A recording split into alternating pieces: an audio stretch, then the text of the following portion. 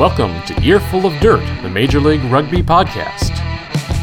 Each episode, your hosts bring you news, views, and abuse from America's professional rugby union, along with all the latest on the USA national team. Now, with all that said, let's get on with the show. Hey, what up? Welcome to Earful of Dirt. I'm Aaron Castro, your host. You can find me at the Strobe Row. I am joined. Well, we've all been kind of disparate with our regularity, but I'm joined by Liam Poach. You can find him at Poacher Rugby and Craig Rodelli at Flyhalf, not MMQB. That's right. Saying. So we are a little late. I think. Wait, Craig, you drive? 3 whole minutes. You drive to work now, right? You don't. I work in my home office, so no. But if I ever go into the actual office, I still take the train. Yeah, no, he do hop onto a tube. You know, he just does a lap around the block in his car and stuff like that just to get his head straight. Drive to Starbucks and then come back home and get into this lovely home office we've constructed here in my house on Long Island. I mean, I have a home office, as you can see here, but I don't keep. Does your home office is that where you keep your booze?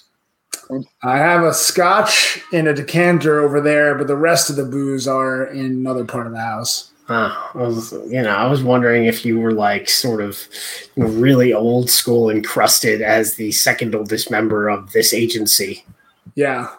I don't have the full Don Draper, like wet bar in the office, but every once in a while I pour myself a scotch if it's been a long work day, which today was. So I just got off work call, so sorry.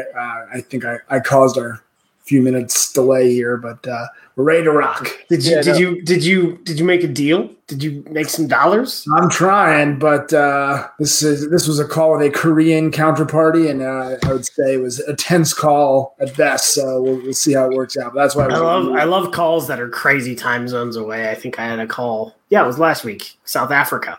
It was lovely. I was like, I had to be on the call at 8 a.m. For it to work. Yeah. We started at 7:30 Eastern, which is I think 8:30 a.m. tomorrow morning in Korea. Yeah. So that's obviously interesting. Needless to say, maybe I should share this link. You guys are supposed to share this link to other groups. It's not just supposed to be me,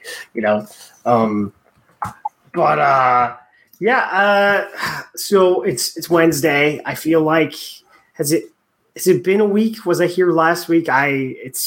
My life is now so in depth involved in rugby that I don't really know what day it is. I just know what day certain events are.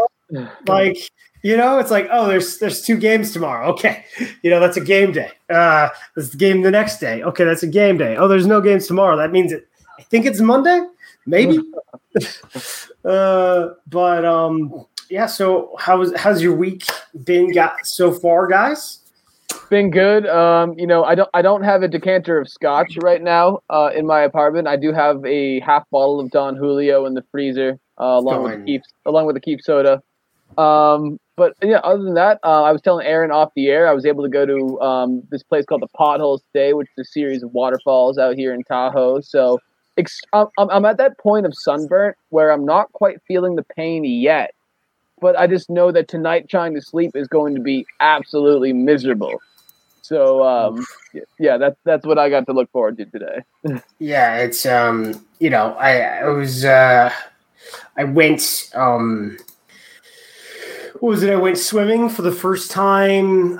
According to my watch, thank God I have one of those. I have actually swam one other time this year, but I don't think I have consistently swam since March, the second week of March 2020. So for all those that don't know, I mean, you probably do know because I blather on about this on the show all the time. I am a semi-competitive, well, not competitive, but definitely semi-serious amateur. Nonchalant. You're a nonchalant triathlete. I wouldn't say I'm fast. I'm just saying I take it serious. in triathlon. It's interesting the intersection that is sport, how many like high performance athletes, specifically rugby players, become triathletes. And I think it's just because everyone, although that they miss the camaraderie and all that stuff, they don't miss the contact and their bones breaking. So they become triathletes because it allows them to be intense about something. So that's where I'm at with that. But yeah, got in the pool, and then my partner, as you can see right there, as the swim cap line, and that was only 30 minutes, man. That was 30 minutes of work. Oh, I can't wait. Is a swim cap necessary when you're not having the hair, as they say up there? I mean, I personally don't care to put sunblock on the top of my head. So that's one reason why. I don't know why, because right now my scalp is like, I have like a 2 around. I have a 2 around the sides, and I have a normal scissor cut on top. But around where I have the 2 shaved is two things, Scott. Well, yeah, it's definitely not for props. I can tell you that. But hookers are the most in shape front rows, and we do things that back rows do. So yeah, I would say that I'm still a pretty big dude. Like, I like to throw my weights around. How tall are you, Aaron? I'm 5'9", man. All right. So like, I haven't. I mean, when I'm really in shape, I'm 185 pounds, 190 pounds. Right now, I'm carrying a little extra kegs. I'm definitely more in prop shape right now than I would be normally. I actually the two of us that played hooker on Fort Bliss were both under 190 pounds. So at the time, I mean, although the 2 props we had, they were these massive. One of them was Tongan and one of them was Samoan. There was a difference, but 2 massive island boys, like, where I'm just going like this, and I didn't really have to hold myself up. It was kind of nice, and I just hooked the ball back, and we're good to go. Do either of them now do triathlons? No. Neither of them do. I do know quite a few American rugby players that just most of them backs though. So back life. Actually, and interestingly, Noodle Bags, the owner of Noodle Bags was a rugby player. He sponsors a beach rugby tournament in Noodle Bags, obviously. And he, back when the Vegas Sevens was a thing, the last year of the LVI, they had a Noodle Bags division. He is also a triathlete. And if anyone who's been paying attention, Noodle Bags has been choosing their own first 15 every week. And they have some interesting things to say. I find them usually pretty funny, but they send their player of the week, which often aligns with the league player of the week, if you look at it, a noodle bag that says player of the week on it. Kind of cool. Interesting. I guess I'm just trying to be like Shane Williams, former Welsh winger and scrum half, who is a very fast triathlete. Like, he is very fast. So that, enough about that. I think to get into player transactions early, San Diego announced the signing of 2 players this week. Actually, well, today, timely. Daniel Pryor, I think he's also a Maori All Black, brother of New York number 8 and back row Kara Pryor. And Pryor. So you got both Pryors in the league, so that's fun. And then you have another Maori All Black who was signed in Tom Franklin. So that's pretty cool. It's kind of interesting in some sense. Obviously, with most of these signings, mostly because of the visa process, they were signed probably 2 or 3 months ago, not like signed yesterday. But if you look at the 40-man roster for Canada, because we already talked about the 41-man roster for the U.S., Michael Smith was named to the 40-man extended roster for Canada. So that's both starting flankers for San Diego have been called into their international squads. But just to clarify, there will be no camp for this. Players will be released in stride. So as soon as their game is over, if they're playing on the Saturday, the 26th, they should be good to go. And I think the Sunday games, either the players will not be playing that day or the games will actually get moved. I think both unions are trying to work with Major League Rugby to get those games moved to either Saturday or Friday. So would be nice to get some Friday night footy back and that leaves Sunday for really Saturday night to get on a plane to get to the East Coast, and then Sunday you're sort of red eye over to England with everyone arriving on the 28th. 6 days later, beat England. Yeah. On July 4th. We have to go 2-0 on 4th of July, man.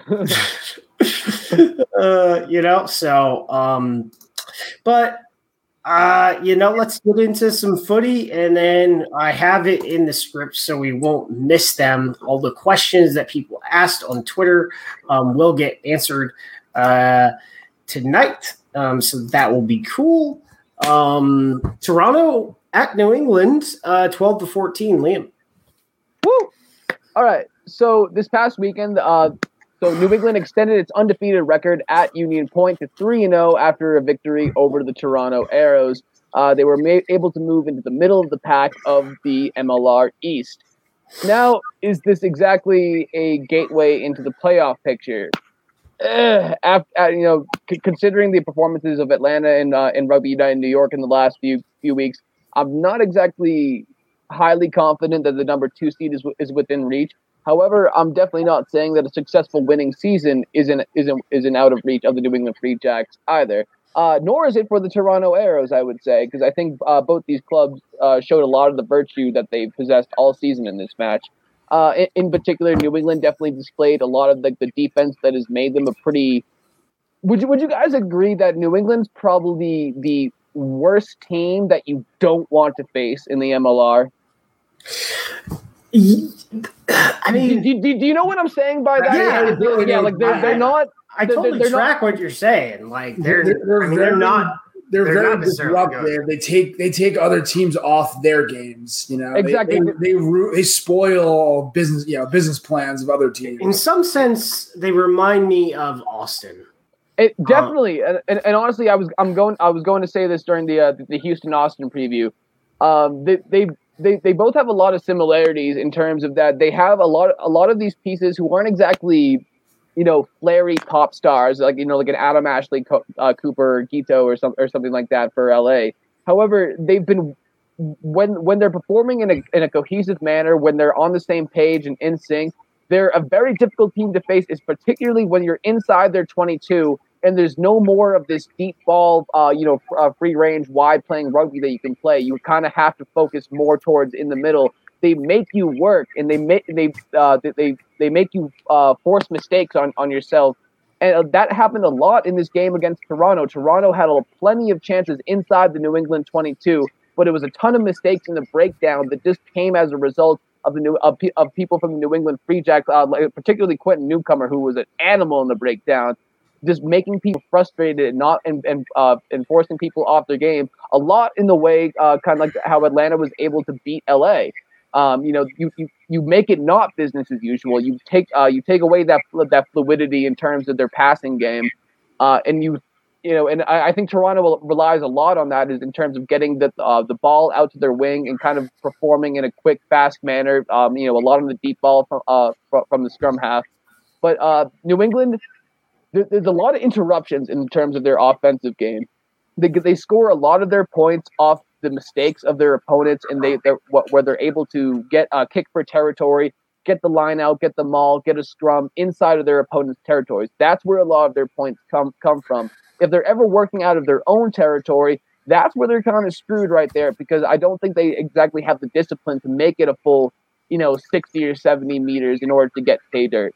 And I think Toronto has a good enough defense where they forced a number of those mistakes. And we saw a few instances in which New England was knocking on the try-line door in which they weren't able to capitalize because Toronto did the exact same thing that New England has done to other opponents, and that's frustrate them right there at the try-line door and forcing their own mistakes.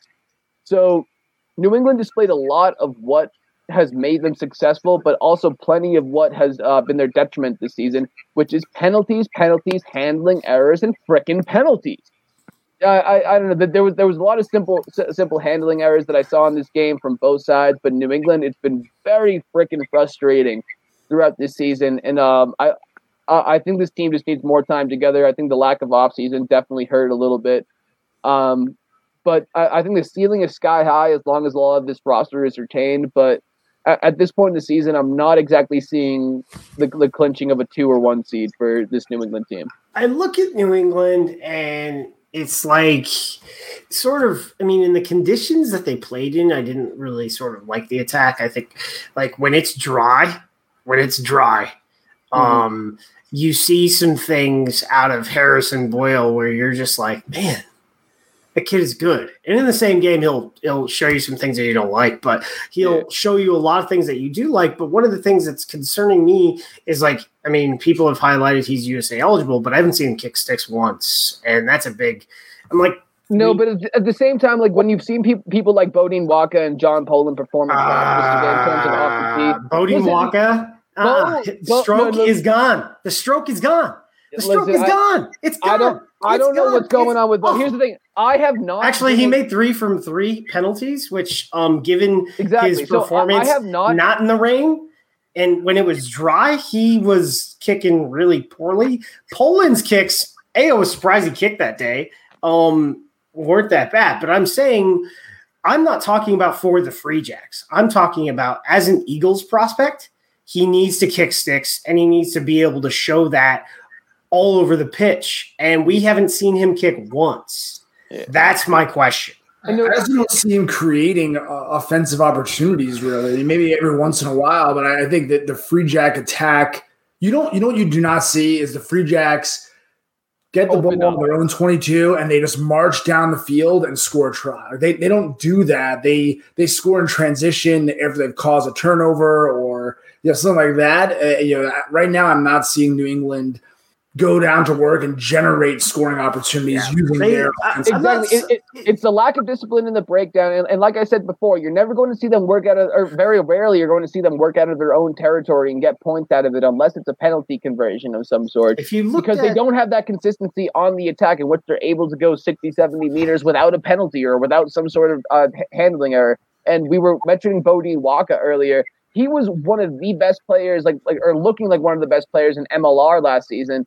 This season, he's been a near liability in terms of the handling errors that he's made, in terms of a few of the mental mistakes that he's made. The dude's an awesome ass athlete, and when he's on, he's on. But at the same time, I think he takes a few of these high risk maneuvers every now and again that just don't pay off. That he doesn't exactly, kind of come to fruition on. And I think kind of like Billy in the lineup, dude. Great athlete. Hell of a tackler, hell of a ball runner, but does detriment in terms of his throwing ability in the lineup. Yeah. So why don't they put him at flanker? I don't know. I don't know. Using him as a reserve hooker. Well, maybe the Afro gives a little bit of advantage. He played flanker in this game. The reason why he's playing hooker they want him to be a triathlete one day. So the reason why he's playing hooker is because the national team coaching staff said, "Hey, we love your work rate. We love what you bring to the table, but we think you project as a hooker because he's like as a flanker. I mean, we have a lot of undersized flankers. Like, do you need more guys as short as Hanko Hammerscheis or shorter? In that regard, I mean, they want him because of it. But then that goes like, hey, why did they call in Andrew Guerra? I don't know. But the other part of this game was, if you look at both teams' scoring opportunities, they were both limited, and Toronto could have won this game with the scoring opportunities they had. I'm not talking about more opportunities. I'm talking about not a chip shot, but an easy conversion from Will Kelly that dinged off the posts. And if you look at that angle, because he's like a right-footed kicker, it made no sense that it went wide. And then it could have been tied, the last conversion, and that also happened with a penalty. Two penalties were like that for Kelly.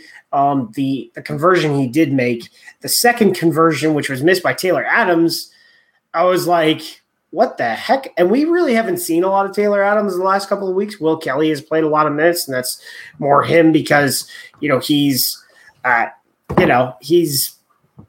been hurt, and I've liked what I've seen in some parts from Kelly, but in a lot of ways, like if I'm looking at the next Canadian 10, and for Canada much more than the US, like we have a lot of proven 10s in the camp, although they're a little bit older with McGee and Hooley behind McGinty. Right now, the Canadian 10 spot is wide open, and I don't think – Kelly has been called into the squad, but I don't think the 10s that have performed in MLR who have been called in the squad, you also have Povey, have performed to a level to where you go, we have an answer. Hey, right? Aaron, I just want to say really quickly, I believe a Canadian 10 is called a loony, by the way. I just want to clarify that. That's so man. So the number 5 would be a toonie. So loony. The $2 coin's the toonie. So 5, a loony. We're gonna the loony, right? A loony. It was. It was just a bad game. And I think what helps is that crowd, especially you guys had a near capacity crowd. I think the next home game, which is this weekend, you will have a capacity crowd. People are coming out. And we'll talk about that sort of at the end of the show because we have a respect the kicker question that's been sent in after an incident. It was. It was tough conditions and it was a tough game. So moving on to the beatdown that was. I am glad I ended up switching my pick because I did horribly this weekend. And I needed San Diego to win based on picking Toronto.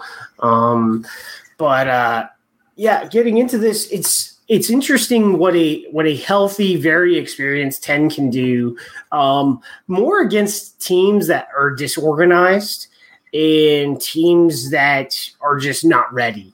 And what you saw here and the addition of Patty Ryan, I don't think Patty Ryan has come back. That wasn't his best MLR game.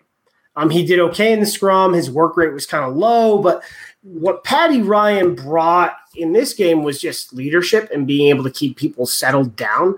And that's what a lot of the older foreign players bring, and even the older American players, is just the experience and being able to keep the younger guys settled. And, the entire front row, even Dean Neer, by comparison to Patty Ryan, for San Diego is young. Like they're some of the youngest props and youngest front rowers in the league. It's just kind of funny that you say like he settles them down because I feel like up to this, up till this year, Patty Ryan was a little bit more of the hot-headed. He's still hot. He's still he's still hot, but he has like that maturity to him that like of course the Irish accent probably calms you down real quick. But you got that, and then both the teams' lineouts were nasty. And this is where nasty in like not a good way, and this is where Craig's like, can you somehow tell someone to change it to the lineout percentage? Because the percentage that if you go by lineouts 1, just in the stats that are provided, right, it was 9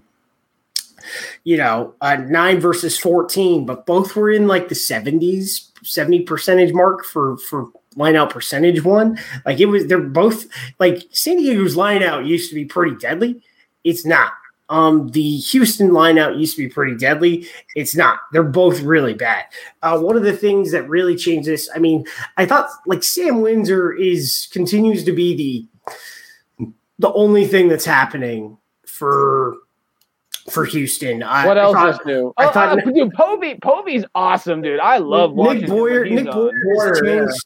Warrior has changed their attack a lot, but still, I'm not going to say losing is a habit per se, but there's still there are a lot of good players. Veramu Diki Lottie definitely played well in spurts, but one of the things that didn't help them was security at the breakdown, and they just couldn't play well under the high ball because they would get pinned really quick, and the kick chase for San Diego was pretty good. It's not like San Diego's attack was very good, but they got the ball in the right part of the field and were able to convert. And that's what an experienced 10 does.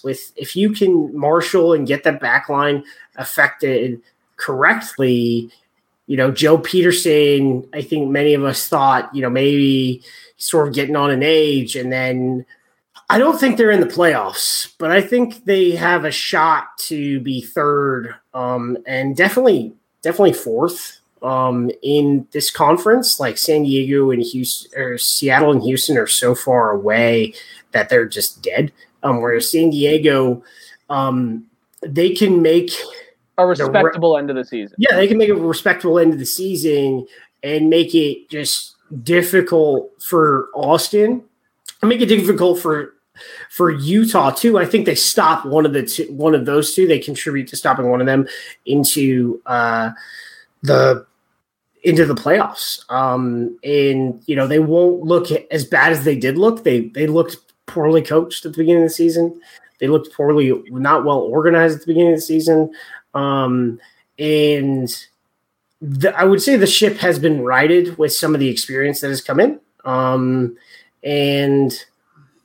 I thought I don't know what's going on with Houston. It's like the same thing all over again. They have a good coaching staff. Paul Healy is a good coach.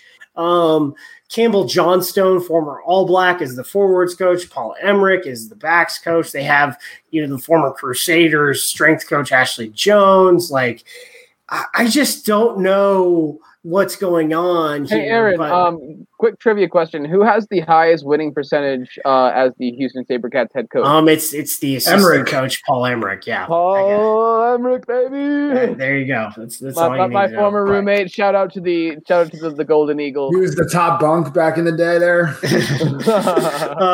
Yeah. So it's a rough one. I couldn't really tell you what's going on there. But I didn't really think either attack was San Diego's attack, I really didn't think it was good. Their defense, the real thing that's going on with them is they have gotten a little healthy, even though that roster doesn't look like it's healthy on paper, because they're missing, they lost dudes for, the year, Augsburger's out for the year. Ethan McVeigh has played very well at 9. I know he wasn't called into, this year's roster, but he might, if he plays well, he could get a shout for November for end of year internationals, just to get some experience, just to go into the squad and train, or maybe even Canadian, even qualifiers. I don't know. But moving on, Craig, Austin 24, Utah 45. This was. I mean, the score doesn't the score flatters. The score flatters Austin, I think. Yeah, I kind of think it does too, actually. And they were shut out the whole first half, if I recall. It was 25-0 at half. I mean, look, this was a critical match in the Western playoff race. These two teams, so far, San Diego's creeping in a bit, but it's been for the first half of the season a 2-team race for that second playoff spot. And Utah already beat Austin earlier this year, but neither team was really in their midseason form at that time. Austin's been playing a lot better. Utah's kind of sporadic. Sometimes they play great, sometimes they play awful. But it tends to be more great at home. This was in Utah at altitude. Austin really just never could get in the game. I mean, Utah, I think, had a few good breaks early on, so the ball bounced their way a few times. But, I mean, the thing with Austin, you can see as the season goes on, with their lack of ability to attack, once they get behind, I mean, it's like game over. They're crushed. They don't have a way to – they're a front foot team completely. They've got to be. Not even like a middle foot team. they can't play off the back foot. They have to be like up 10 points. Yeah, and they can't put in a stretch where they score 3 tries in 10 minutes. I mean, they don't seem to have that in them. It's a team that requires momentum. Like it's kind of like a mental aspect of the game where like some of these teams just can't play from behind because they start to get discouraged. They start to get a little bit demotivated. Whereas the scoreboard's in their favor, or if it's looking at least particularly close, that's when the wheels start turning. But I feel like Austin's one of those teams that gets a little dejected pretty quickly. Yeah. And as Scott on the chat is pointing out, they also start weird rosters. Like they seem to change who their choice players are. I don't understand why DeHaas is starting at 9. Yeah, well, DeHaas I guess I understand why he might be because he's probably. I think Ruben's a great know why. I think I know why. I just know that he has been very slow at the ruck. Yeah, he's not with his service getting to the ruck, and then they get a spark from Cali, but by the time Cali is put on the pitch, it's over. Yeah, but right now with they didn't start either McIntosh or Patty Ryan, who I think are both their better props. They're both on the bench. They're obviously available. Now Mooneyham was not available, and I think he's really their biggest offensive spark. Without that, Utah got a few tries, and especially towards the end of the half, you could see the altitude. I mean, the Austin team, which is a defensive, structure team, they weren't even getting back into the defensive line. I mean, they were like trotting as Utah was cutting them apart. So it certainly wasn't Austin's night. Utah played well, got ahead, and then I thought went a little bit into party mode as they finished him off. And Austin scored a little bit at the end, and maybe the score was flattering to Austin because the game was over within the first 20 minutes. Mikey Teo. Stud. An interesting thing, I talked to Mikey Taylor yesterday as part of my role as producer of MLR Kickoff. Yes, name drop, whatever. And he was talking about his partnership with Mika Kruse. And he said that he hasn't had to say anything to him. Like they have just clicked when it comes to directing him on the field. That when you talk about like his growth as a player, Mika has just matured, and he's just there. And it makes you wonder, obviously, why LA would give up someone like that could be a cornerstone of their roster going forward. Obviously, the foreign guys. I mean, the foreign guys, even if they're here multiple years, aren't going to be here 5 years. There'll be 2, maybe 3. And Mika could be like their starting center for 5 to 8 years, maybe longer if he's healthy. I'll tell you what, though. Who is it's not just Mikey Teo, obviously huge playmaker. He lost one man down. Seems to be involved in every big attack from Utah. Mika Kruse working great. Seems to always be in support of Mikey Teo, but he's running the right lines. He's finding space. I'll tell you who gets mentioned a little bit, but I don't think enough is Michael Bosca in that same. Oh, dude. I mean, he's doing okay as a scrum half, but when those plays get into that open field, support line play, he's always in there. Like he's always with Teo and Kruse. Someone pass back and forth in a sequence to each other. He seems to always have that instinct to get into that free-flowing attack, and I think he's actually being a big contributor to the success of it.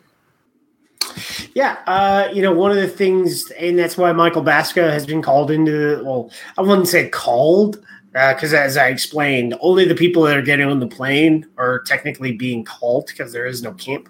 But that's why he was named to the 40-man roster. And if you look at NOLA, there's a lot of criticism between having Damian Stevens versus Holden Younger in the game. And I know that Bosca, when it came to re-up, and one of the reasons why he got to Utah is, I'm not going to say he wanted starter money, but I think he wanted starter minutes because in that period of games in in that last season, because he was the starter at Utah last year, right? So in the period of games where he played, because Holden Younger was injured, like they played very well with him on the pitch. So, and I know that he was really good in the community, and he's really good in the community in Utah as well. That, I think he was the Go Gold, the Nola Finger Man of the Year in 2019. So really good guy and really good player. I think Hurst and Baska are different as scrum halves. I think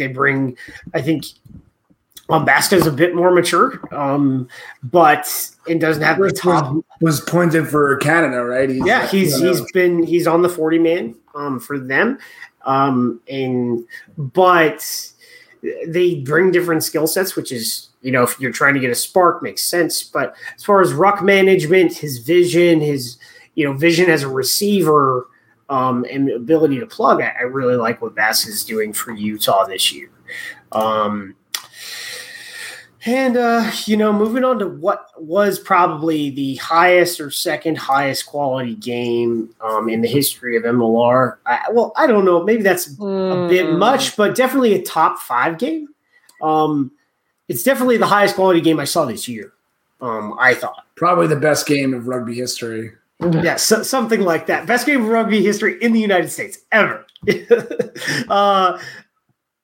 LA travels to Atlanta and gets physically beaten up 12-17. They did have a chance to win.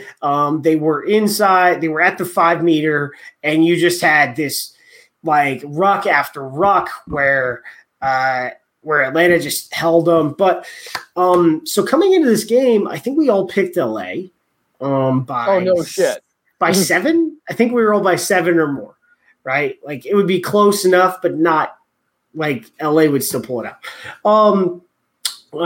And the biggest thing that happened in this game was how did you – and we've only seen 2 teams – well, no, we've seen 3 teams do this, but only 2 teams score more points.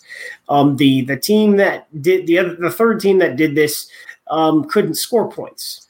They scored a penalty, and that's it. It was a little bit different than the first 2 games because I thought this was a better roster that went to New York.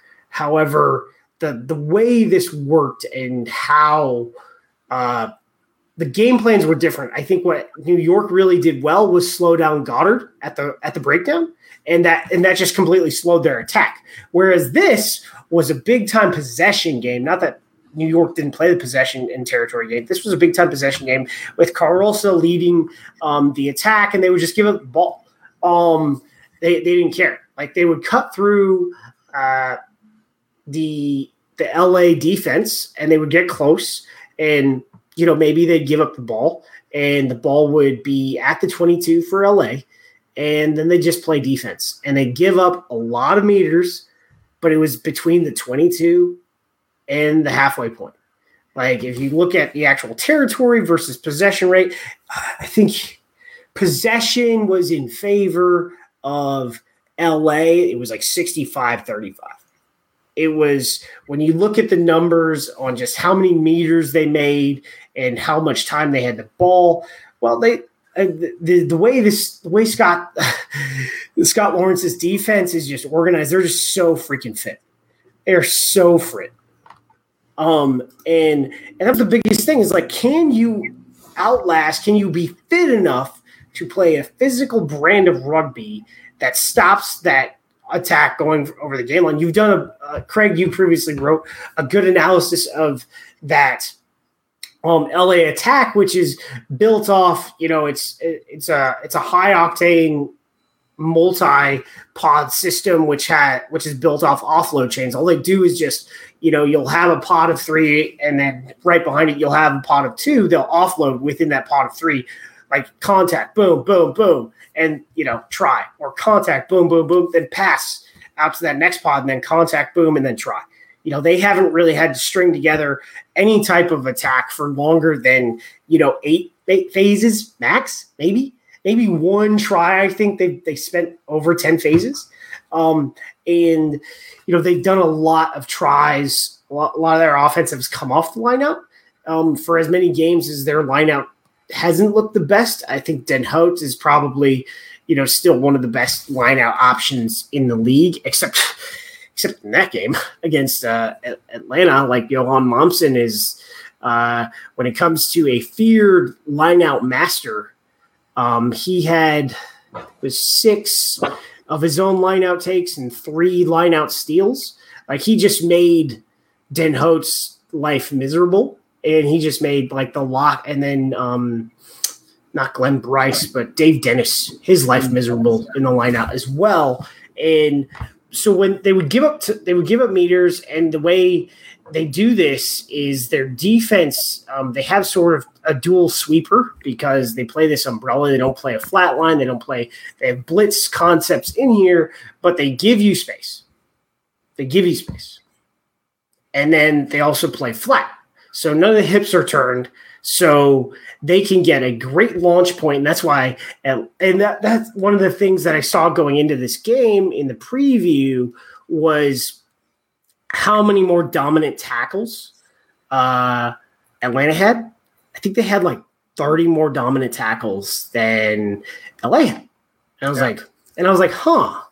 And I didn't pick Atlanta, but I should have, because I didn't really. We need to get Larry some stats so we can do some analysis to figure out, like, where if he you're putting stands and all this. You put where a great defense is, because I really think now that it's Atlanta is the best defense in the league.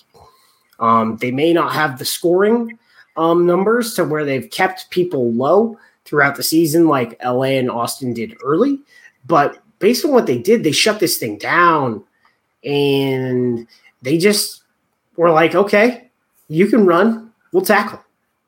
Double. We'll hit you up. We'll do double tackles and force the ball and just play this brand of rugby that is just so physical that when on Monday, when boys got off the plane, I saw on Instagram, they were just limping. Yeah, I mean, I would say this obviously was an incredible defensive performance, probably the best we've seen this year from anyone. I would say they took – so when New York beat LA, whatever it was, 4 weeks ago now, they did an innovative approach, as you put it out, which was they essentially every time they made a tackle, they just platformed right over – they popped right up and platformed over that ball carrier, and it slowed the ruck down, right? So LA could not do their high-speed thing, and they – they couldn't quite figure that out. And at that time, they weren't physical clear-out types. They weren't coming in and knocking those guys out. It was hard for them to recycle the ball with that player in the way.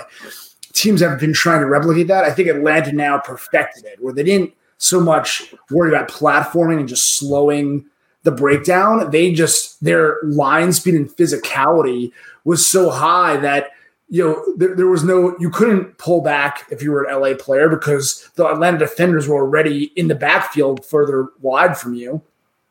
And it was the tackles and the hits were so physical that they couldn't get a front foot ball and like an attacking speed going. And it made them play reactionary rugby as opposed to like disciplined attacking rugby. Well, they were so far ahead because they had that 6-week camp together, isolated on Hawaii. No, I would say no women, but no significant others with them. It was just training camp like they do in the NFL. And so when they hit the ground running, they had this continuity in their systems, whereas every team that was on the mainland, had guys going to day jobs. Yeah. And so now that they're a little banged up, but everyone else has had now 12 weeks together, everyone's caught up. So the question is, can they die? I mean, I know that, has Darren Coleman shown everything? No. But the question is, can they stay fit enough to show everything in the playoffs? I think it's a bigger question than that. I'm not even sure. You say fit, I assume you mean like healthy fit. healthy fit. Like I think the question things is, don't break. Is the recipe for beating LA out? I mean, look, LA's 0-2 against the top two teams in the East. I mean, are they even the favorites to win the Shield right now? Since they lost to New York, and I think there was some exposure of a weakness there. So, before that, they had 6 games, I think. They scored over 40 every week. Since then, they've never scored 40. And in fact, they've scored under 20 3 of the last 4 weeks. Yeah. So, I mean, the recipe Utah gave them issues. The recipe is if you can play a physical, hard defense and your fitness in a game can last 80 minutes, you can be close. And the connectivity of your defense that you don't fall for the inside. Yeah, they run so many inside lines that it takes real discipline, concentration, and not get beat there. And once LA beats you one time to the line, obviously now it's chaos. They beat Atlanta a few times. They made some good covering tackles, but most of their big gains were something like that, a line break. Then they have several good plays. But I think they've been very good at option plays off a pod. Something that we didn't see in this league at that pace that often. You don't see it anywhere. I mean, you don't see it in the Premiership as good as they were doing it. It was the way they were doing it when they weren't getting disturbed at the ruck and they weren't getting blown up in the tackles. It was as good as I've ever seen. I mean, it was so. A lot of teams try to run it. They go through the motions of running it, but the first pod that runs through is kind of half speed. The defense sort of ignores them. I mean, these guys were selling every option, locking every defender up. It was a beautiful thing, but I wonder if it's over now. Now that I'm thinking about it, I feel like before LA in MLR, there was a lot of instances of teams not contesting rucks because I feel like a lot of the outside passing play, among the league wasn't that strong. So if you didn't contested the rucks, you had a greater chance of forcing a mistake, from the offense as long as you guys were flat and ready. Whereas with LA, it's the complete opposite, formula. You have to be more aggressive in these rucks. You have to disturb them at the breakdown. I think that's been carrying over for a lot of teams in their game plans, not just playing LA, but playing one another. So I think we're seeing a lot more, physical aspects of the games that we're not exactly used to seeing here in the American game. So they have their get right game next weekend. So they're obviously on a bye this week, and then they have what could be a tough game. I think you have LA going down to Torero, which if San Diego plays well this weekend, then maybe that's a gut check that's definitely a must win for them. But then they play Seattle, which is whatever. And then NOLA, that could be an interesting game. And then I think they run into the Gilgronis, who are going to beat them up. They may win that. They'll probably win that game, but it'll be low scoring. And then they're going to run into a much improved Utah team to end the regular season. Not to say that Utah wasn't ready to go, just Utah's defense sucked in that game. Their attack was great, and their attack also sucked when it came to converting possession inside the 5 meter, but they're gonna face a different Utah team than the one they faced at SoFi. So Utah's a good example though, because Utah is a big physical team and they play physical defense, but they have not at least so far shown the discipline in defense to do it, but also maintain your assignments, pick up the shifts correctly, that sort of thing. So, Utah will need to keep the physicality, but if they want to win this game at the end of the year, they got to also work on those, assignment recognition stuff on defense. So, final game. A lot of said my opinion about New York in previous episodes and in our group chat. I think New York, this game they started to show something, but I also think DC is definitely, a couple weeks ago they showed that they were actually the bottom team in the league. Well, without Jamison, Fontenot, Schultz, that's a big loss for them, and Mungo Mason. Two critical players, especially for the way they play. Definitely tough for them without those guys. But look, New York obviously played. Rocky, well. We're gonna get to it. We've got a lot. Looks like some rock justice. But Koa's off the team. he's in Ruck Justice prison. But 46 New York, 10 DC. I mean, without some key players, they, like any MLR team, they kind of fall apart. Yeah. And this is what, at one point they had a 2-man advantage. So, I mean, obviously good effort from New York. I think New York needs Kara Pryor to be the 8-man. They've had a lot of people at 8. I don't think anyone else, though, is generating the attacking chances that you want to see out of an 8. They have decent depth at flanker, which is where sometimes Pryor plays. So I hope they stick with him at 8 and more. I think he does a lot for their attack, and I think this was probably his best game of the year overall. Andy Ellis, of course, is the man from New York. It all really rests on his shoulders. He creates everything. I think New York had a lot of tries. I think, maybe 4 of the tries came from plays that he had somehow started, whether it was an offload or a line break or whatever, or a chip. He had a little chip kick to Foden for one try. So, I mean, overall good stuff from New York. DC, I still think, Tusitala and Robertson are a great halfback pairing. I think Robertson played well for DC, but just with, not seeing it out of Tusitala in the back half of the season so far. Yeah, he has been quiet. I agree. I think teams have a little bit stepped up the interior defense. That's a thing I think also comes with, a little more time together after the pandemic. Staying home and that like pillar A assignment stuff. I think they're doing that a little bit better now, especially when Tusitala is out there. But I agree, he's really kind of dropped off after a real hot start. So yeah, I mean, it's going to be a tough road for DC. Obviously, at this point, the East is so close. I would be hesitant to rule anyone out completely, but.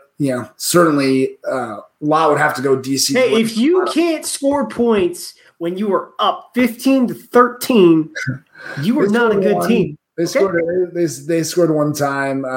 Hey, I mean, New England need 14-12 when we couldn't score, but at the beginning of the season, a yellow card if you conceded a yellow against LA, that was 3 tries. If you can't score at least 10 points when the other team has conceded 2 yellows inside of 90 seconds, so where you have 8 minutes where you're on 15-13, you're struggling at home in front of a big crowd. So look, it was tough. Tough for Old Glory that day. Good win for New York, first real blowout win of the year for them. So. Fixing that try and point differential week by week. Yeah, they're back to neutral.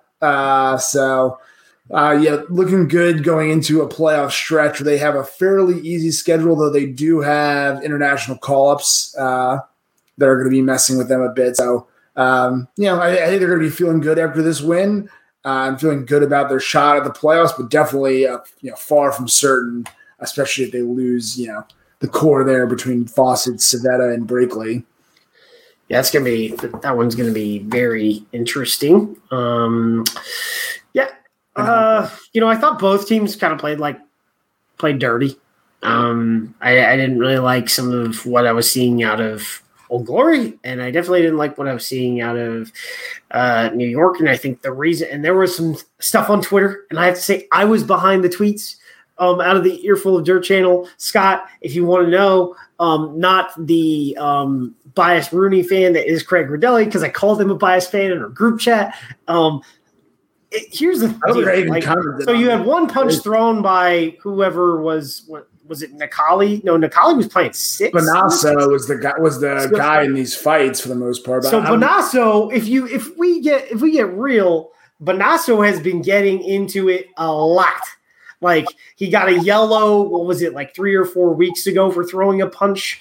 I'm just saying, I didn't see him already punch this game now. He didn't punch. It wasn't who was playing for because the first punch came from an Old Glory player, and then Corbs was like, why isn't there yellow here? And I was like, well, because if you watch the game, there was almost like a 10 person on 10 person fight immediately after that. There was retaliation. Yeah, look, I don't care that much that there wasn't a card. I'm a let the boys play kind of guy, but only one person was throwing strikes to someone else's head that I saw. I don't think, but here's the thing: like, if we're going to talk about that one, cynical play by Ellis. If we're gonna call every single card, you could have had. If they had given Ellis a card, I would have understood that. But I'm glad in both cases they did not give cards. Yeah. Then they gave a BS one to Pryor. I mean, that was not a yellow. That was. I mean, I understood the yellow. I understood it. But I was like, and they called no arms tackle as the penalty. I mean, he had one arm wrapped, and there was another person. It was. I would say that was definitely a soft yellow.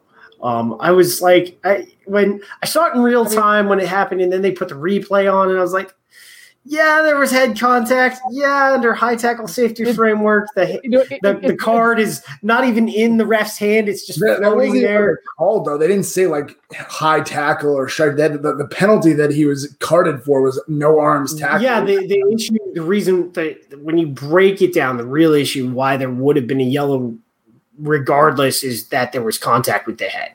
Like, yeah. But it's also one of those things, though, like we see this in every sport, is that when you watch it at high speed or when you watch it in the moment, everything looks a lot worse, especially when the crowd's going, ooh, at the same time. But kind of like what Aaron said, like when you watch the replay and it's sort of incidental contact with the head, it's a little bit, easier to think through logically. But when you're the referee on the pitch and you have to make those, decisions sort of, like in time, it's definitely it's a different conversation, like as opposed to when we're just discussing it on a podcast, and ripping. Yeah, someone's gonna have to get a card. I mean, the only game where I was like sort of pissed at a referee this year was when Mike Lash was being Gambit. Because if Mike Lash was the referee in this game, there would have been 4 dudes on the bench from both teams, and we would have played 11s. And I would have loved that just for the simple fact that forwards would have actually had to run. Yeah, So yeah. So moving on to this week, Austin at Houston. What do you think, Liam? All right, so Austin at Houston is the Battle of the 77. Last time these two teams met up, I believe it was a blowout, shutout. Am I right? Yeah. It was a shutout. Yeah. It was a total shutout. So we've already discussed both of these teams. Like Pryor on the pod right now. Austin. And as I said earlier, Austin's one of those teams where they don't necessarily have a lot of flashy pieces. other than somebody like Connor Mooneyham being number one overall. If they get Mooneyham back though, it's a whole different story. However, I'm still going to be calling Austin to win regardless. But either way, Austin doesn't have the flashy pieces, but Houston kind of does. They have people like Povey, they have people like Boyer and Sam Windsor and stuff like that. But they're not acting in as a cohesive manner as Austin seems to be, where they're able to kind of stick it out late in games, and eke out victories. Houston's one of those teams where I've said, where I've said already, once they kind of get down, they get a little bit dejected. You start seeing their pace of play start to slow, and eventually, like Houston has been one of the worst teams for me watching them this season in terms of getting at the gain line, in terms of going over the gain line. And it seems like they have a lot of these phases where there's a lot of passing back and forth, but they seem just to be inching backward every single time up until the point where they make a mistake. The other team gets a penalty kick. They're able to get it into Houston territory and operate from there because Houston has not been great in the line out. Their scrum has been really good, but it hasn't exactly been competitive in terms of defending it. So their opponents are getting really clean operating platforms out of the set piece. And that's where they operate inside of Houston territory and are able to take advantage of them because they're just not performing that well on defense. They're not shutting down the passing channels to the outside as well as a lot of other teams are. And that's where you see a lot of these scores against Houston that they're going to the outside corner, definitely making the conversion kick a little bit more difficult. But the thing is, though, they're allowing like 3 or 4 of those tries a game, putting them in these deficits. And so, despite the fact that you do have a lot of these great pieces on the Houston side, they're just like New England. They're not able to work out of their own territory. They're not able to exactly put up points unless they're put in the best possible position by their opponent and not by themselves. So, I think at this point, Austin has a lot more to play for. I think they're starting to get their momentum, whereas the guys on Houston might be, planning their off-season vacations. So for this, selling grills, I need to get one of those. Exactly. So for me, I'm going to go Austin -10 on this contest. I mean, I think both of these offenses can be very bad, and I think oh no shit. I think this could be a 6-3 game. I mean, I don't know. Probably. Let's go 14.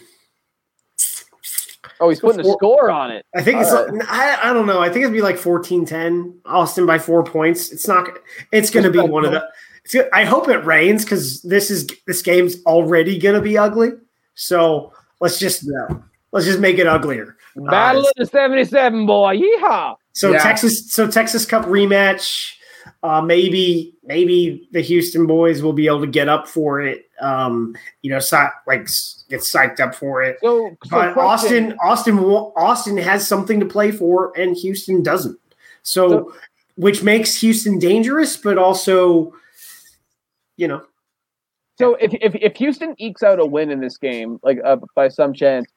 And so, that basically means they split the matchups on the season. Would the Texas Cup go to the point differential, like the winner in points? Would you say? No, I think they're just going home and home. The issue is whenever Dallas still exists, right? So when Dallas comes into the league, the question was, do we just give it up based on whoever wins, or does the defense is at home?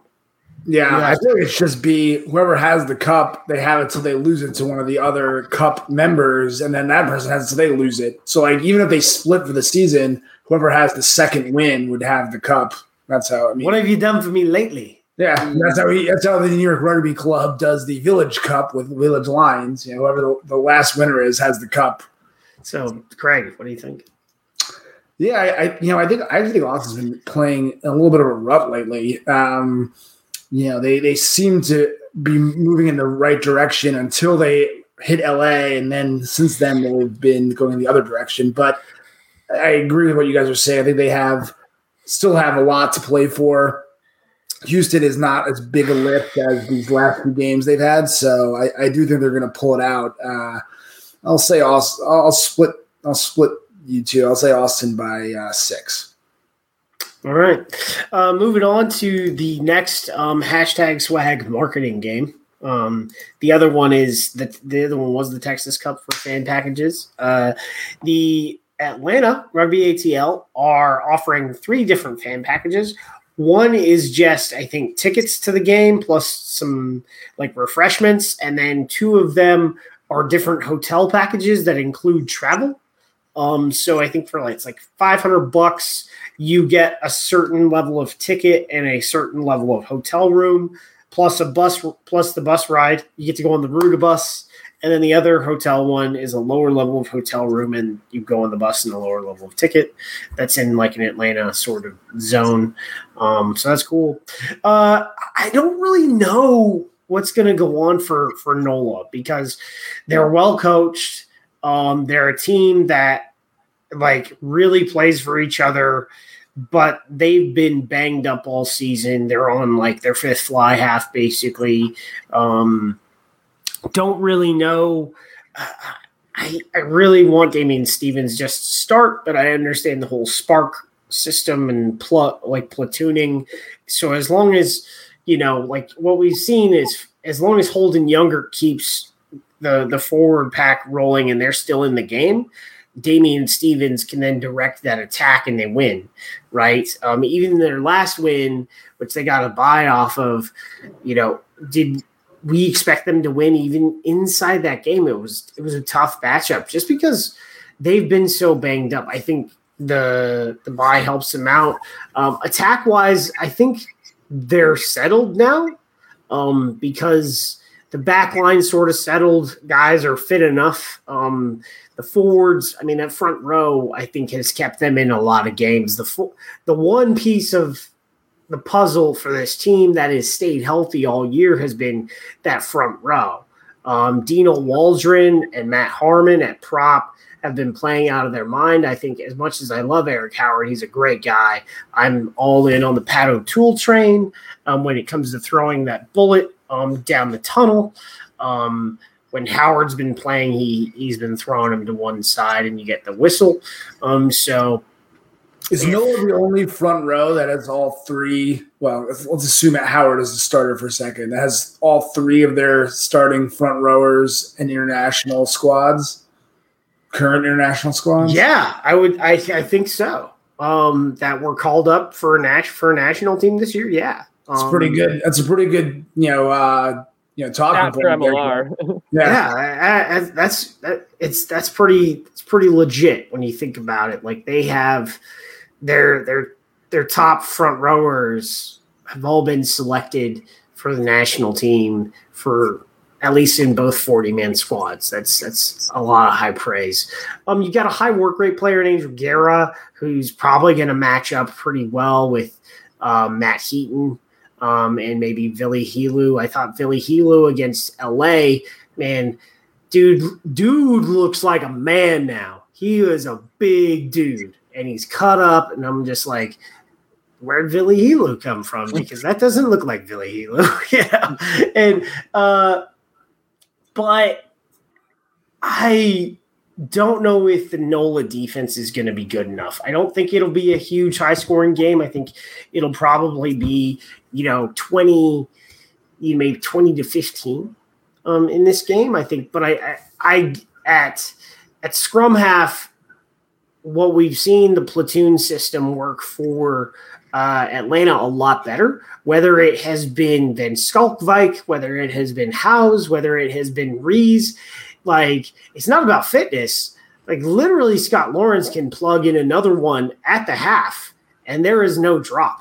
In fact, maybe, it ratchets up their attack. I thought Rees played very well in the second half for Atlanta. He got a try off a sweet carrot, off a sweet offload. But at fly half, major edge for Carosa over Guillemon. I mean, Tim's a great young player.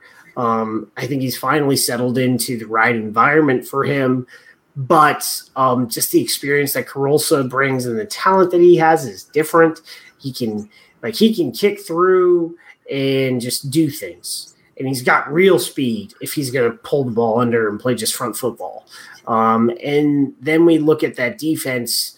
The question I have is the two teams that have kept LA under 20 points.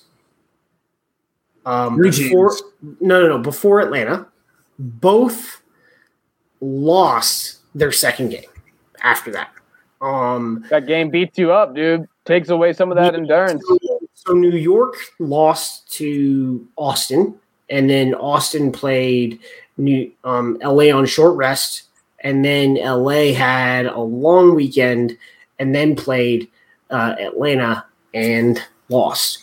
Will Atlanta, and this is more about the teams that won against LA, will Atlanta be able to get up after that game? And I think Scott is the maestro of mindset, of physical conditioning. Yes, I just believe in what Scott does. I'm sorry. You can't be all he is in rugby and also run a team at Oracle at the same time and not just be a mutant. So yeah. So if that team is fit after that performance and they are psyched up for this game, I'm going Atlanta by 5. Yeah, I agree with pretty much everything you said there. The one thing I want to add the conversation. So this is, believe it or not, Noah's last home game. Yep. And their home game before last was like they had 4,000 people at, and it was rocking. And they're 6-1 at home. The only loss is to Austin. So there is something to be said for going to NOLA being very difficult. I think of anyone though who's going to go to NOLA and play okay. I mean, their neighbor from Atlanta is probably the least impacted by having to travel to NOLA of all their teams in the MLR. And I just really like how Atlanta's playing right now. You mentioned Karlsson, though you're pronouncing it different. So I don't know. Maybe I'm pronouncing it. If you go listen to MLR Kickoff, he explicitly told Dan Power how to say it. It's Karlsson. Karlsson. Okay. I don't listen to any other MLR podcast. I'm just saying, I gotta stunt for my people. Karlsson. I love since Karlsson has come into 10, Bautista Escura moved to 12. I think he's playing so well at 12. So I really like that combo. No one has really figured out how to stop that yet. And a team with such a good attacking player at 12. Yeah, and he doesn't have to be responsible. Like when he was 10 earlier in the year, it had ups and downs, right? Because he would do risky plays. Like sometimes it was not good rugby. He doesn't need to be the responsible distributor now. He's more of a playmaker, and I think they're not the team that was reliant on their defense the way they were earlier in the year. They can attack now too. So I think I'm going to say Atlanta by 8. So I'm going to go ahead and split y'all guys because I just feel like there's been a lot of instances in which people have doubted NOLA and they've been able to battle back. I'm going to go NOLA by 3. I think they pull off the upset. I wouldn't be surprised. I mean, I think that their offense has enough high power capability, enough, especially with their forward packs, like guys like Cam and stuff like that who can score within the ruckus, within the traffic and stuff like that. Definitely, Atlanta is a very aggressive team, and I think NOLA's one of those teams that is adept enough in terms of the passing game to get them to bite, maybe open up those channels to the outside, and get some pay dirt off it. So yeah, I'm going to go NOLA by 3. All right. Moving to San Diego at Toronto. Craig. Yeah, 2 teams that really need to. I mean, at this point, a lot of games you could call must wins, but I mean, these are 2 teams that are trying to find their place in this season, and this is an important game for both. I mean, Toronto with their call ups, really cannot afford another loss, especially when they still have their full roster. San Diego, though, in the hunt for a playoff spot, as we've discussed, this might end up being one of their. You just do it based on record and place in the table. This is one of their easier matches remaining, so they also can't afford to lose. It's on the East Coast. I don't want to call it home since it's not in Canada, but it's in Atlanta. Cross country trip for San Diego. I don't know. I'm not as much a believer in San Diego as some people are becoming. I think Joe Peterson is a stud. I think Patty Ryan can be a stud. Still, they haven't had any. They had the big win against NOLA was really their like statement game of the year. But just one, and they've had a lot. That game, like NOLA lost that game. Yeah, I really think so. So I agree. I mean, there's not like you don't see anything out of San Diego that I think makes you really afraid to play them. They're not dominating the set piece. Joe Peterson's playing well, but it's not like they're very vanilla team. Yeah, they are a very vanilla team, getting better. But I think ultimately Toronto's a little higher caliber than a Houston, and it's a cross country trip for San Diego. I'm going to take Toronto. I'm going to take Toronto to stay alive in the season, but let's say by 3. This is a hard one. I think kind of like you said before, Craig. Every East Coast team right now, every game is must win because of how wide open like those first 2 seeds are right now. Or I don't want to say wide open, but realistic. Everybody has a realistic shot at the playoffs within the East right now, at least mathematically. So I think Toronto has a little bit more to play for, and I just haven't seen the game-to-game consistency from San Diego that you really wish that they would have, especially considering their success in the first 2 seasons. So I'm going to go Toronto -7. So I don't know. I think this is a roster decision. My heart wants to go Toronto. Obviously, we all change our picks except for Josh, who like locks his picks in on a Tuesday. I kind of think San Diego can do this, but it really depends on what Toronto put out. If Tukale starts at 15, if Taylor Adams starts at 10, and Rumball is fit and able to play because he got banged up in that last game against New England, and he's been nursing some injuries. If they put their best front row, they haven't really put their best front row out in a bit. If their best front row is able to start, then Toronto should have this. They should have this, and it's going to be humid. Even though it's going to be an early game, it's still going to be humid, which is different from the dryness that Chula Vista is. The track is still going to be fast. I'll say, and this is a close one, San Diego by 1 right now. And if Toronto puts out the roster that they're capable of putting out, I would say Toronto by 4. That's a flip-flop. I understand. Check Subaru on Saturday to find out. Yeah. Moving on to DC at New England. Man. DC at New England. So the last time we saw these two teams match up, DC came away with the victory. I believe it was by like 18 points, somewhere around there. It wasn't close. Yeah, no, sure. It definitely wasn't close. And I think DC got one of those second half kind of momentum swings, and they really put New England on their back foot, and New England wasn't exactly able to get any kind of their own momentum, especially in the second half against DC. Obviously, different week, different game. Both these teams right now, DC is looking up more from the bottom than New England is at this point. But I think DC has a little bit more offensive consistency in terms of how they move the ball, particularly out of their own territory. And when they're in the shallow depths of their opponent's territory. I've said this a million times before. I feel like a lot of New England's scoring comes off their opponent's mistakes, and only when those mistakes put them in prime position of enemy territory. DC is one of those teams that I think has the aggression, particularly at the breakdown and in the set piece, to put New England off kilter, because I feel like New England is one of these teams that if they're not operating like within their game plan, getting the ball out to people like Boyle, like people like Dougie Fife, people like Bodine Waka and stuff like that. If you take those playmakers out of the game and force them to operate just with the guys in their forward pack, that's when they start to become really inefficient. They start missing that gain line. However, if DC can be forced to overcommit a little bit more defensively, get them into the middle of the field, New England can start utilizing the aforementioned explosive back that they have.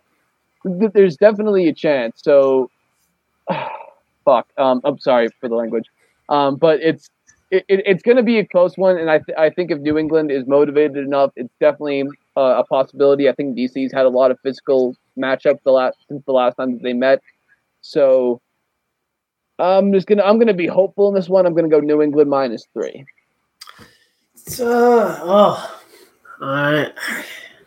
Especially after the game that New England gave us last week, I'm not confident that they can do a lot, but I think they can win. The issue you run into with DC is what was it? So Jamison Fiona Schultz is gone for 2 more games, so you don't have him. And then you have Mungo Mason. If Mungo Mason is fit, I think he's a huge impact on this game. Also, if they have their first choice front row, they didn't have it last week. Jamie Deaver was a late scratch, and Jack Escaro started, and then Max Lum was scratched. And so you had one front row who was going to be on the bench, and then you had to activate Jack Carroll and James King to go onto the bench because of those changes. So they weren't was wearing 10. It was chaos. Okay, so late in the season, we all know how much kit costs. Even when you have a sponsorship, you still at a certain point, you run out of all the free stuff and you end up with all the stuff that you had to buy and you end up with things that don't fit. And I remember seeing this. It was late because if it was, I spoke with Trey Preston weeks and weeks ago. Shout out to Trey Preston, one of the MVPs of the league. He's moving on, moving careers, moving the family down to Southern Texas. It's going to Port Aransas, but I asked. It was early because it was when they submitted their roster. I asked him, "Hey, can you go to a vendor and get the screen printed rather than literally the day before for a game?" And I was just like, But yeah, things weren't fitting right. It's not the first time there's been a fashion choice. If you've noticed, San Diego's bench, you've had David Tamilau wearing 23 at times, different things like that. It's kind of weird, but it is what it is. But yeah, this one, I think they need Mungo Mason. They need their starting front row. And they need Tusitala to be Tusitala, and they just need a really good game out of everyone. But then they're going into probably what is one of the hardest places to play right now. If DC puts out their best roster, it could be interesting. But I think it's not going to be a good game, and I think the Free Jacks win by 5 points, -5. So I think Free Jacks are playing better right now, and they're home, obviously, so that's a big advantage. But I'm going to tell you why I'm going to pick DC. All right. We mentioned this before, how I think New England struggles to mount, long attack drives and score from them. And I think when you have two very proficient kickers in Tusitala and Robertson, I'm as I think about how this game plays out, I just see a Robertson versus Boyle battle of kicking to try to not have possession, right? Because both teams want the ball. They don't care who, they just don't want to be the ones to make the mistake, right? They want the other guys to have it. But I just think Robertson probably has the edge there. So I'm picturing a game where DC just buries the ball deep in New England territory nonstop, and New England can't find a way to score. So I'm going to say Old Glory by 3. All right. Final game, Utah at Seattle. Rain City.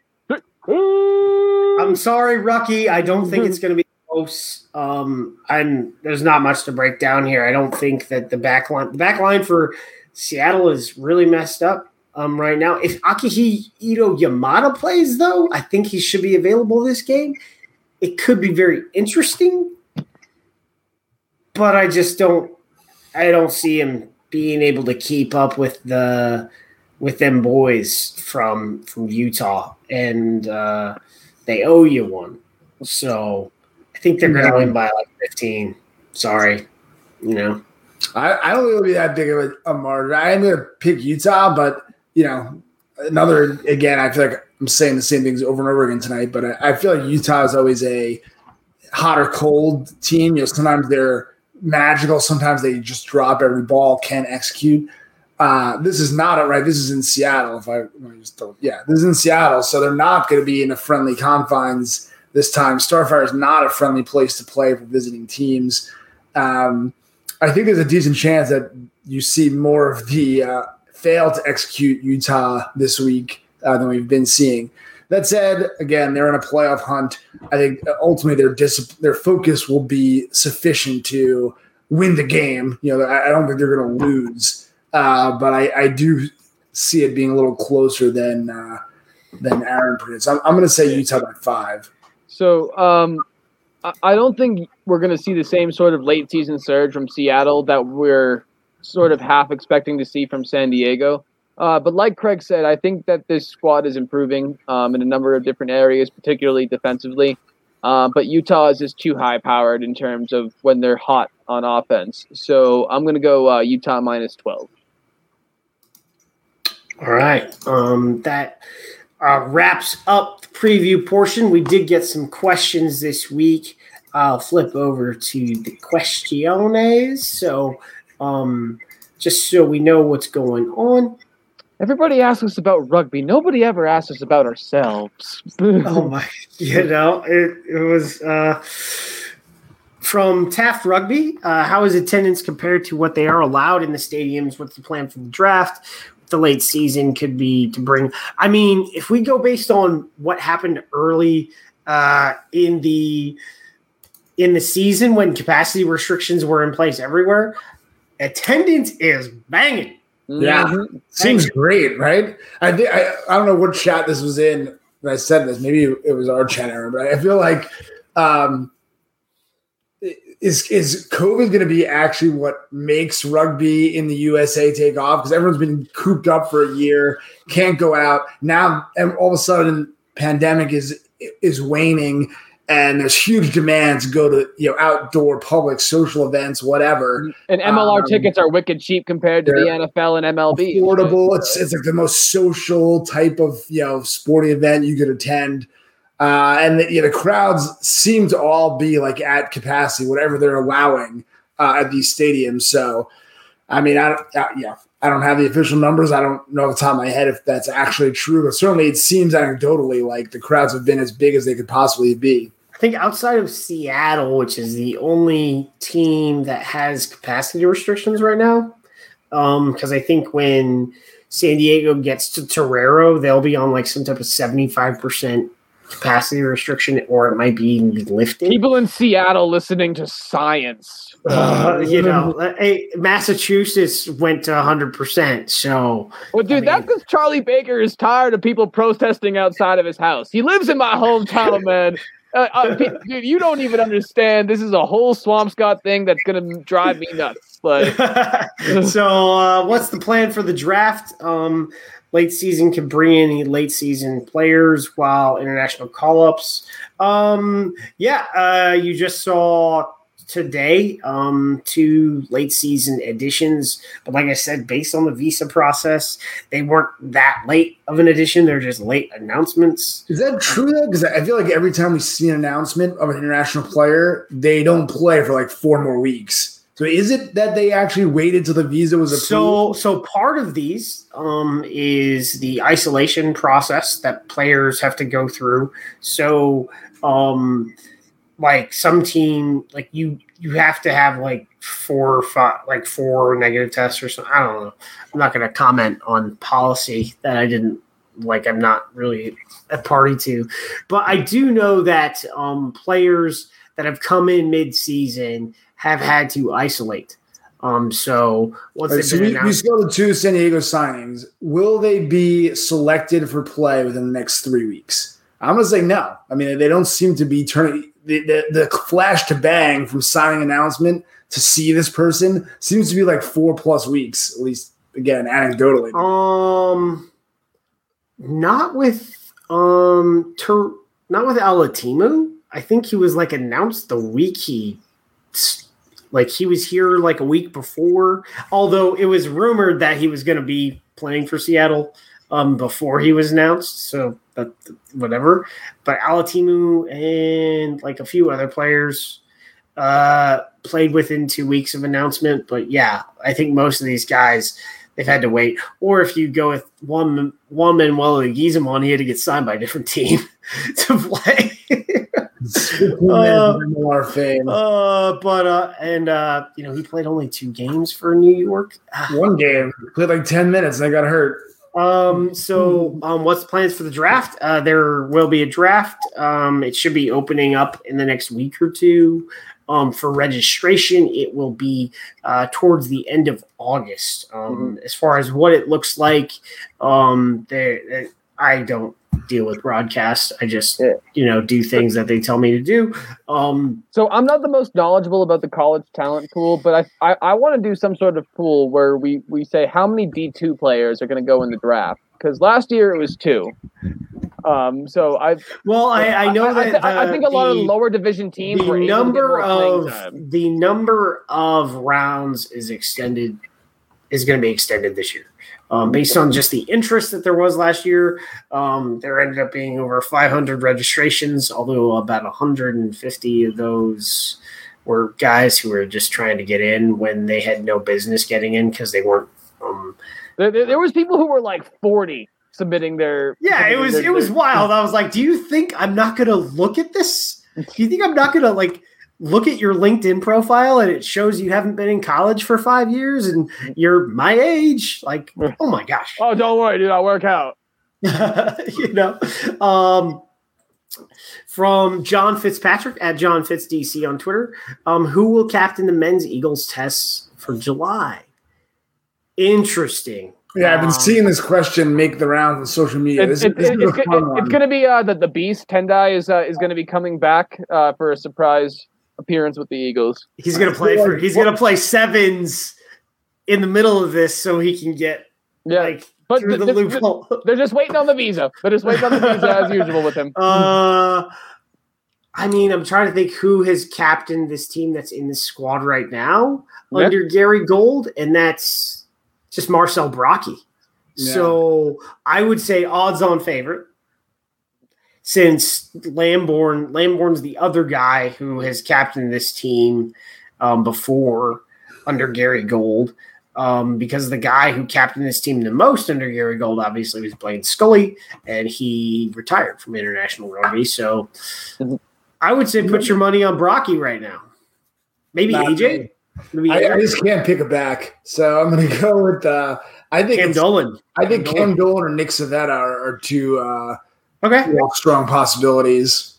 Okay, yeah, those are good shots. I say Honko. I don't think that's. I don't think Honko's I don't think Honko's ready for that. I mean, Honko's still like 24. Honko's a great player, but I thought we were the same age. I'm pretty sure he might be like 25 or 26. Honko, because I interviewed him a few years back. I thought I remember seeing that 24 August 26, 1996. So all right, so I think Marcel Brocky is odds-on favorite. The two forwards that you put out there, good shouts. Definitely think so. And moving on to from Water Break, a MLR Francophone follower with a picture of Villy in black and white on his thing. He says, any news about a second Canadian team? Like for Quebec or something like that? I got nothing. Heard nothing. I've heard a bunch of stuff possibly about Chicago, and that was in a bunch of media earlier on in the season. That's dried up. For all we know, there will be a 14th team, and we'll have even conferences next year. I don't know. I'm just trying to get to get to Monday every week. No, I'm trying to get to Tuesday every week now that I think about it, because I'm just living the dream. When you initially asked that question, because we were talking about the national team, for some reason I was just like a second Canadian national team. Like what? The Quebecers, the Quebecers, the Québécois, the worst tippers in the entire frickin' universe. No. I will make this damn blanket statement as a former bartender and waiter in Vermont. Not Australians. What? At least Australians, you like to listen to them talk. All right. Les Québécois. I give you $2 a $200 bill. So from Stu Hardy at Hardman in Leet Speak, he puts the 4 behind the H on Twitter. Is the mascot opposing team driving onto the field on a motorcycle appropriate when the kicker is about to take a shot at goal? Not whatsoever. I mean, no. I don't even remember it happening live. I saw it the next day when Dan Power posted it on his Instagram story. And I was like, wait, what the fuck? Oh, wow. Yeah, That's the first curse word I've had on the show in like 2 years. Wow. Yeah, I already dropped one earlier, so. But like, no, it's not appropriate. It's not against the laws per se. It doesn't like it's not even the laws don't address the laws playing. But yeah, so treat the mascot who did something really dumb, like the streaker down at in that orange, like painted himself orange, ran out the field with a massive orange cowboy hat last year. Treat it like that. I think the one thing, should Utah be fined? No. I think a harshly worded warning should suffice. Knowing the people behind the scenes, like, I think it was the mascot, the human being inside of the mascot outfit, I think made. He made this decision on his own. It wasn't like there's a human being inside that thing. I thought it was a real. He thought it was a real panther. I'm just imagining like people like Koa, like Rucky, like Woogie, just like all the people sitting in their apartments watching this podcast, still wearing the suit. Well, Rucky does. He's literally, as you can tell, he's watching the show right now. Yeah, Rucky's a fun little character. Woogie haunts my dreams. So I for the record, Utah has formally apologized to Austin about this. It wasn't a thing that was ever set up. They had no idea it was going to happen, and it did. And they were just like, their jaw dropped, sort of in disgust, in the same way that everyone else's did. The only thing that would have made this fun, which I saw a bunch of players making comments on this on social media because they thought it was ridiculous, was if Mac Mason had literally kicked that thing and directly into Koa. Directly into the pineapple that is Koa's head, and then grab the ball and reset up for his kick. And he would have just told the ref, be like, dude, kicking this again, don't really care. Yeah, I mean, you would think if the ref had noticed, I didn't notice it live either. You think if the ref had noticed that, they may have just given him the kick like you do if a player runs out, before you start your motion or whatever. But yeah, I mean, look, it wasn't a close match. This didn't impact the outcome. It was probably just an honest mistake by an overzealous mascot. Yeah, it was what it was, right? What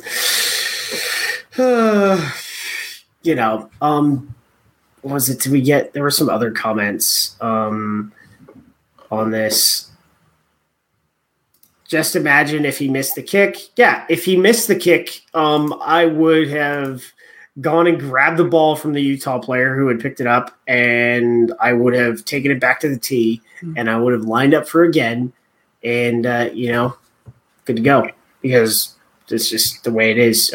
That's interference that goes beyond sportsmanship per se.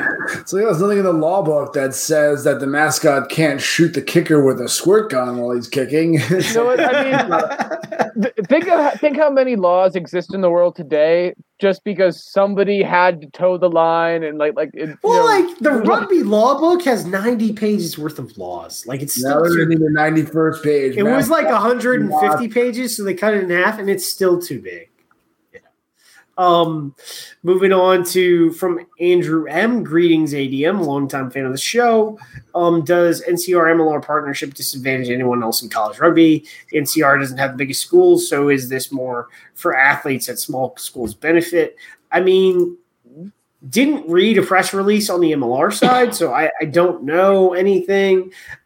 Based on reading the press release, it seems like it's more of a platform partnership of putting select NCR games onto the Rugby Network, which is great. More college rugby that is televised in some type of format is important for both MLR team scouting players and just for popularity of the game, and it adds content to the calendar. As far as broadcast as a disadvantage, the CRAA, which is women's D1, D1A parts, it's all, this whole thing is kind of jumbled. They're tied into a broadcast contract with For the Fan, which is FTF Next and 11 Sports. So I'm sure if that expires and they wanted to go on TRN and have a partnership, it would go similar. MLR teams aren't going to really prioritize NCR clubs more than any other club because, I mean, we just want as much college rugby going on as possible.